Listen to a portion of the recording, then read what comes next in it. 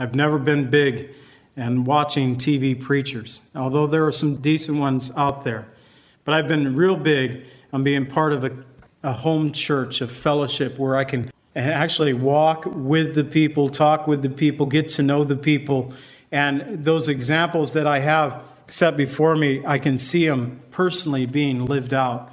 It's not that we can't learn from radio preachers or TV preachers or today internet preachers, but you also need to have that group close by that you can have that accountability with.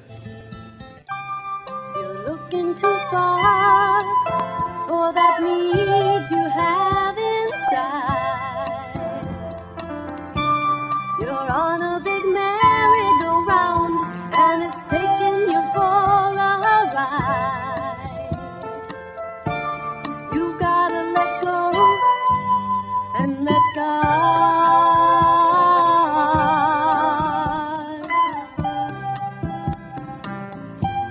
Welcome to the Cleansing Word. We invite you to stay with us as Pastor John Pennell of Calvary Chapel, Lake Villa, takes us through a verse-by-verse study from God's Word. Each Monday through Friday, we'll be airing messages to encourage you in your faith that you might grow in the knowledge of our Lord and Savior, Jesus Christ. I hope that you enjoy this broadcast, and I'll return at the close of this teaching to give you more information about our church and how you can obtain a copy of this message. Now here's Pastor John with today's message from God's Word. Do in your life, he can get rid of pain and get rid of strife. All you gotta do is let go and let God.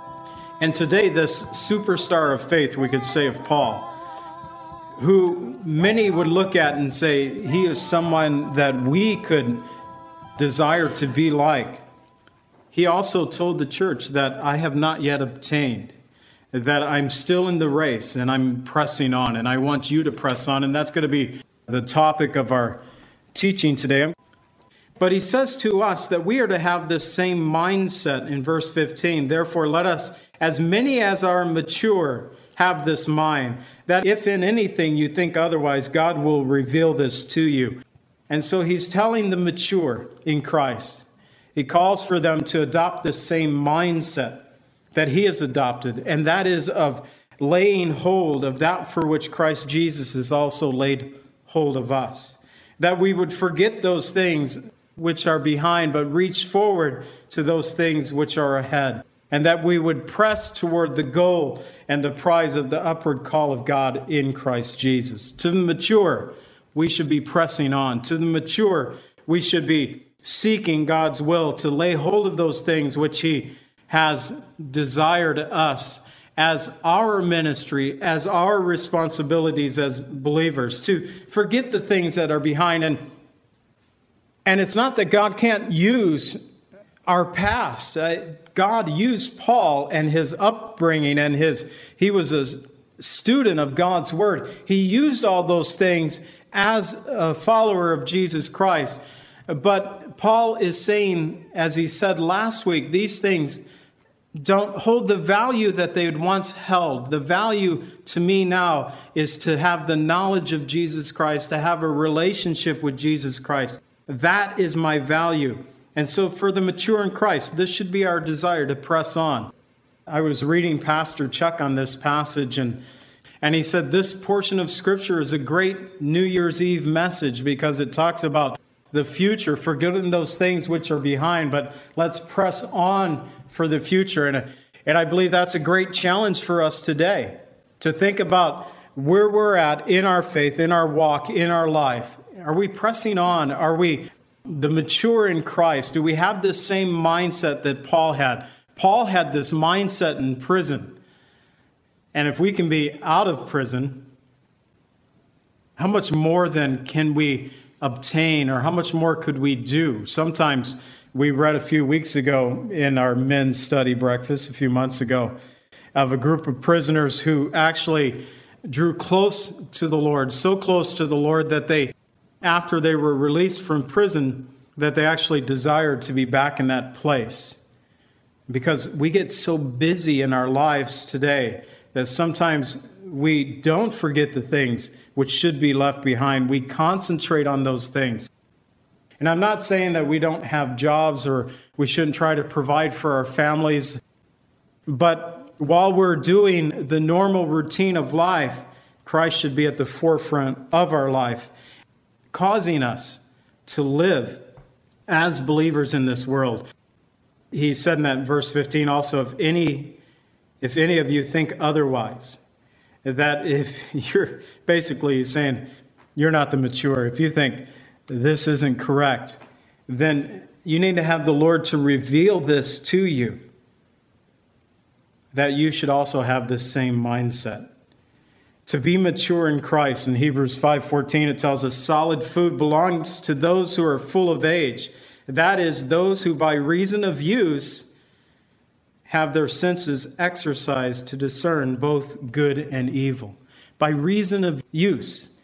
And I can attest to you that by reason of use, that I have my senses exercised in the Word of God, that He helps me to not only tie things together in Scripture, but I'm able to apply the things of the Word of God into my own life and to live for Christ and to see things perhaps. An example, I was watching via Netflix a series that had long since been canceled, but it was on Netflix. It was a sci-fi series, and I like sci-fi stuff, but I'm very guarded on the things that I watch. And as I was getting into the series, just a few episodes into the series, it was evident, although there was no full-on nudity or anything in this, I mean, it could be made for TV today, but it was sensual enough that the Lord this week said, John, you can't be watching that anymore. And I was in the sanctuary praying, and I said, okay, Lord, I won't watch that anymore. I knew that it was not healthy for me to be viewing those things, even though all the rest of the show had a decent plot to it, and I could really get caught up into it. There was just this one portion of it that God said, John, you got to turn that off. And I said, Lord, I'll turn that off. And I did. But it's a daily thing. It's a daily exercise. We have to be willing to submit. And we think, Lord, bless us, but I'm not willing to turn the things off that I know that are not of you. Then that is the immature. That is being of those who think otherwise, that God will bless me in spite of the fact that I no longer will wholeheartedly live for Him. It's a daily exercise that we have, that we should live and have this mindset. But it's the Word of God that keeps me at that place. It's the Word of God and the steady diet of His Word and fellowship and prayer that keeps me there. He goes on in verse 16 saying, nevertheless, to the degree that we have already obtained, let us walk by the same rule. Let us be of the same mind. And so Christ has purpose, I believe has a purpose, a ministry for each of us to fulfill. That until we fulfill it, we must continue to press on, that we must continue to reach forward to those things which Christ has set before us. And Paul is describing our race as not yet being completed. And it's not until we cross the finish line of heaven, until we see our Lord face to face. Until then, we still have work to do, church. And we live in a nation that is drifting further and further away from the truth of God. And how are we going to walk? Are we going to take the same drift as the rest?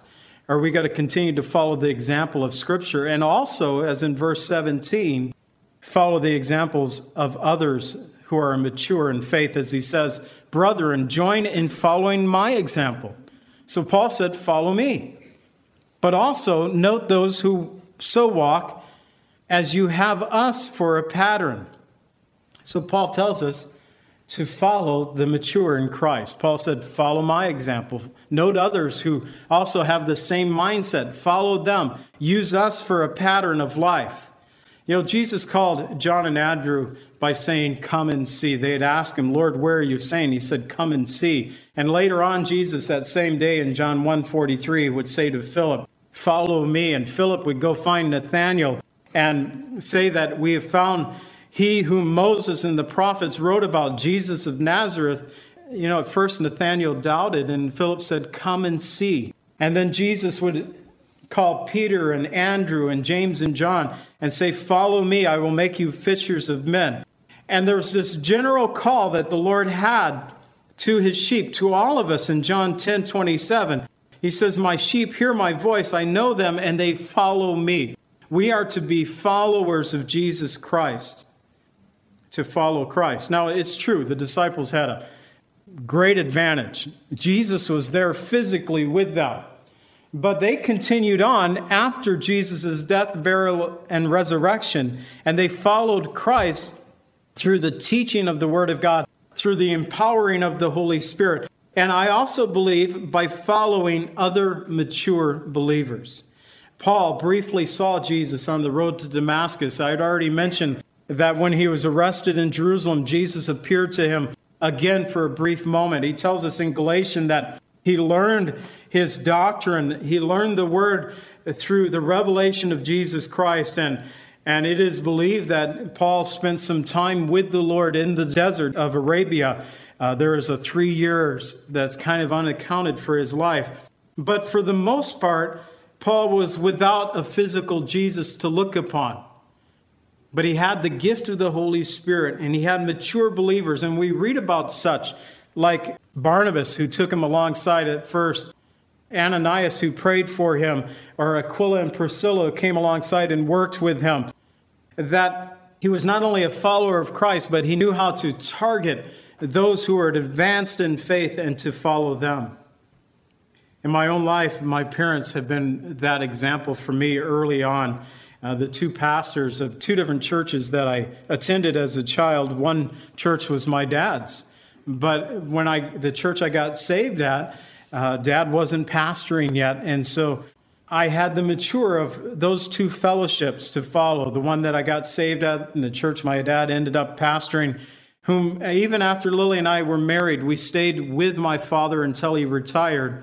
And there was some issues in the church that we found ourselves eventually out at a church in Libertyville. And there we found mature believers that we could target and we could learn from and that we could serve alongside also. But it was there at that church in Libertyville that the Lord called me to preach the gospel of Jesus Christ. And so I was in that stage of not only maturing in my faith, but God was distinctly putting a call upon my life that we would respond to, that caused us not only to serve the youth at that church in Libertyville, but to be myself a youth pastor at a church in Zion, and then to go out, as I mentioned earlier, to California in 92 to 94, that I could go to the school of ministry there and to mature in faith, and to have people like Pastor Chuck and Kay Smith, Carl Westerland and Barbara, who head up the school of ministry, and David Hawking and Carol, his wife. I was exchanging emails with David this week.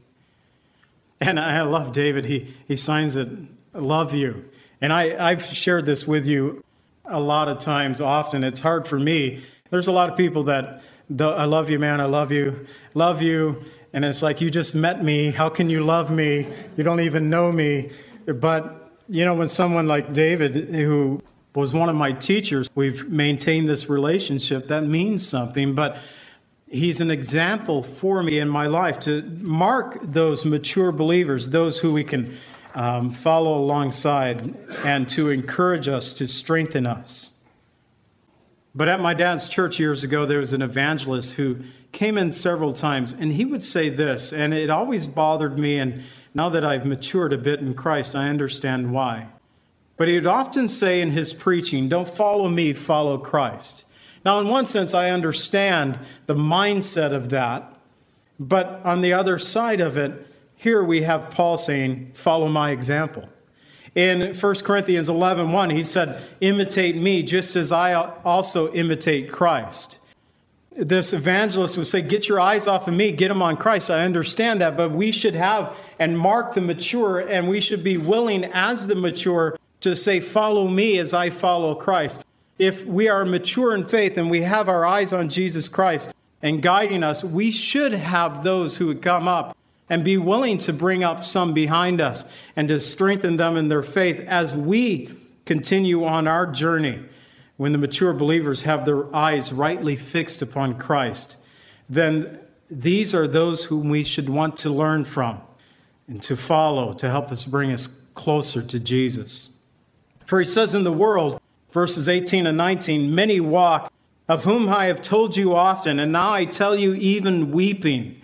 And I just get this picture of Paul is writing this. He's welling up with tears, and he tells them, I'm weeping as I'm writing this, and you've heard me preach this to you before, that they are enemies of the cross of Christ, whose end is destruction, whose God is their belly, and whose glory is their shame, whose set their minds on earthly things, in contrast to Paul and others who walk the way of faith, who are pressing on, who can become examples for us. Paul said there are those in this world that they do not walk in this way, and they are actually enemies of the cross, and he warns them of such.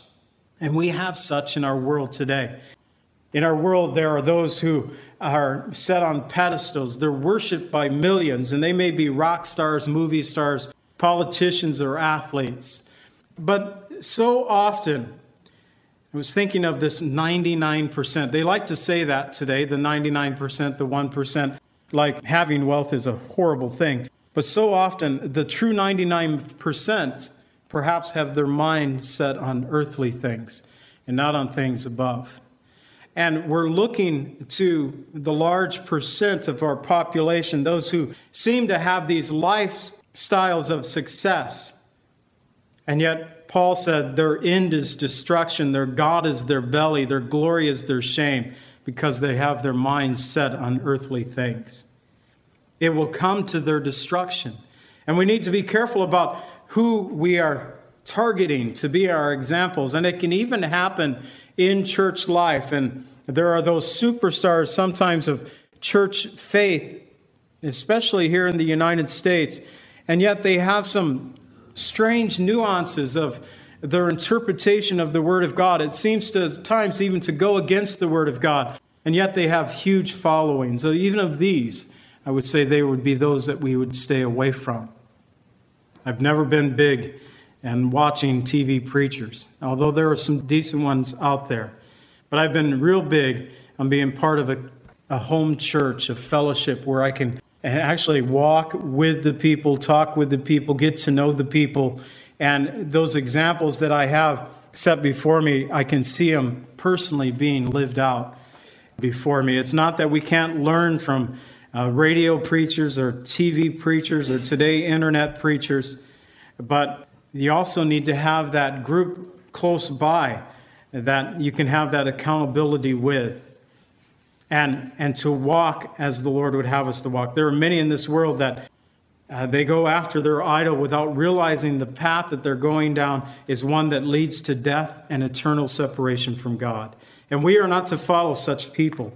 We're to be a different citizenship. And he finishes by saying and talking about his citizenship in verses 20 and 21. For our citizenship is in heaven, from which we also eagerly wait for the Savior and the Lord Jesus Christ, who will transform our lowly body, that we may be conformed into his glorious body, according to the working by which he is able even to subdue all things to himself. That we, our citizenship, Paul was a Roman citizen. The Philippians lived under the Roman rule, but he said our citizenship is not of this world. We have a different citizenship. It is in heaven. And we here today might be citizens of the United States by birth or by citizenship papers. We may have our passports that declare that we are U.S. citizens, but we also have a different birth certificate if we are believers in Jesus Christ. I've always felt I am an American, and I am proud to be part of this nation, although I'm not proud of everything that I see going on in our nation. But God has given us great freedoms, and I think they have been abused quite often. But he's given us great freedoms. But I've also been weird in my mindset because I have a great love for another nation called Israel. And I'm not a citizen of Israel.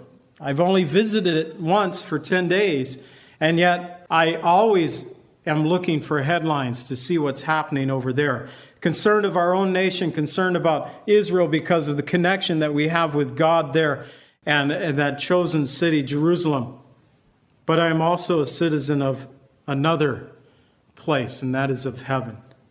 My destination on this earth will be in a box in the ground, but my destination with Christ will be in heaven's glory.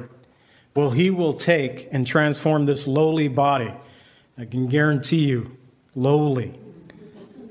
Every year, lowlier. But he'll conform it into his glorious body, according to the working by which he is able. He is able. We are not able. That's why we continue to press on. He is able. We are not able. We should eagerly wait this thing. We should have this anticipation for Jesus to come and to take us out of this place.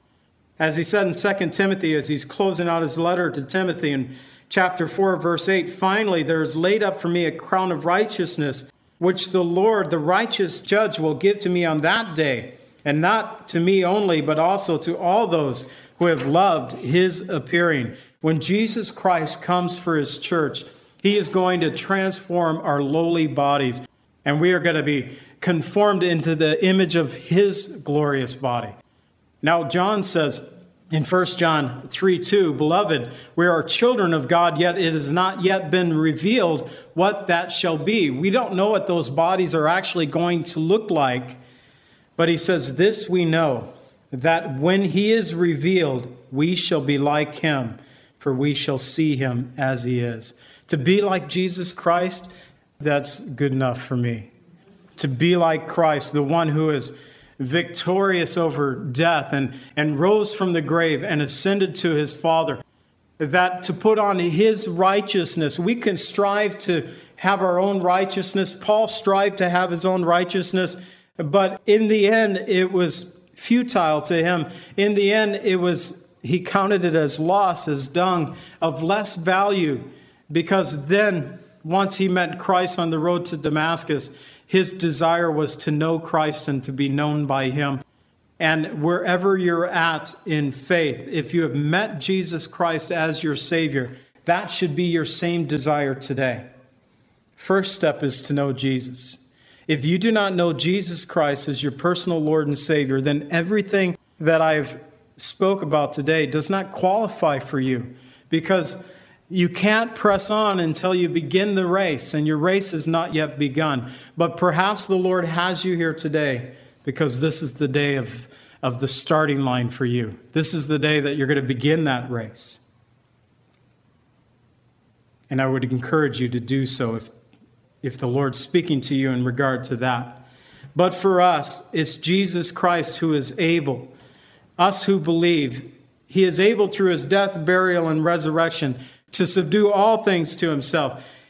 He has laid hold of us. It is Jesus that we are to be pressing on toward the upward call in our lives, and that we must press on to lay hold of those things which Christ has laid hold of us. We must learn to forget those things which are behind, to reach forward to those things which are ahead, to press toward the goal and the prize of the upward call of Christ in our lives. We must mark the mature of faith and follow their examples.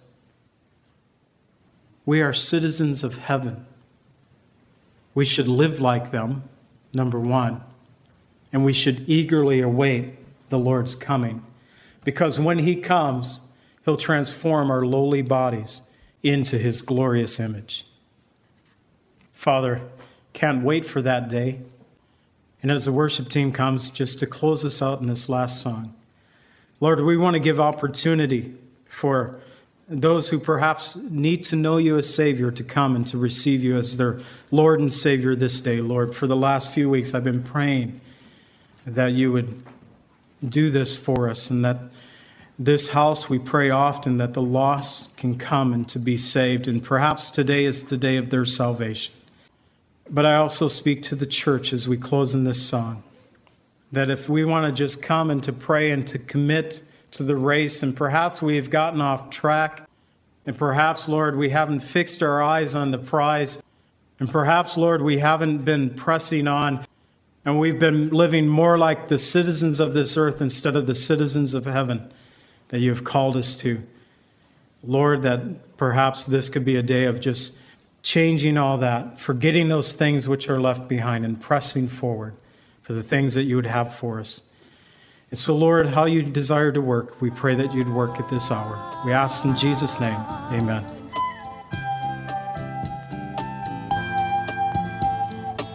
Calvary Chapel is a fellowship of believers in the Lordship of Jesus Christ. Our greatest desire is to know Christ and to be conformed into His image by the power of His Holy Spirit. If you would like more information about Calvary Chapel, or if you would like a copy of today's message, please contact us at 847-265-0646. That's 847-265-0646. Thank you so much for joining us today, and may the Lord richly bless you as you worship Him today.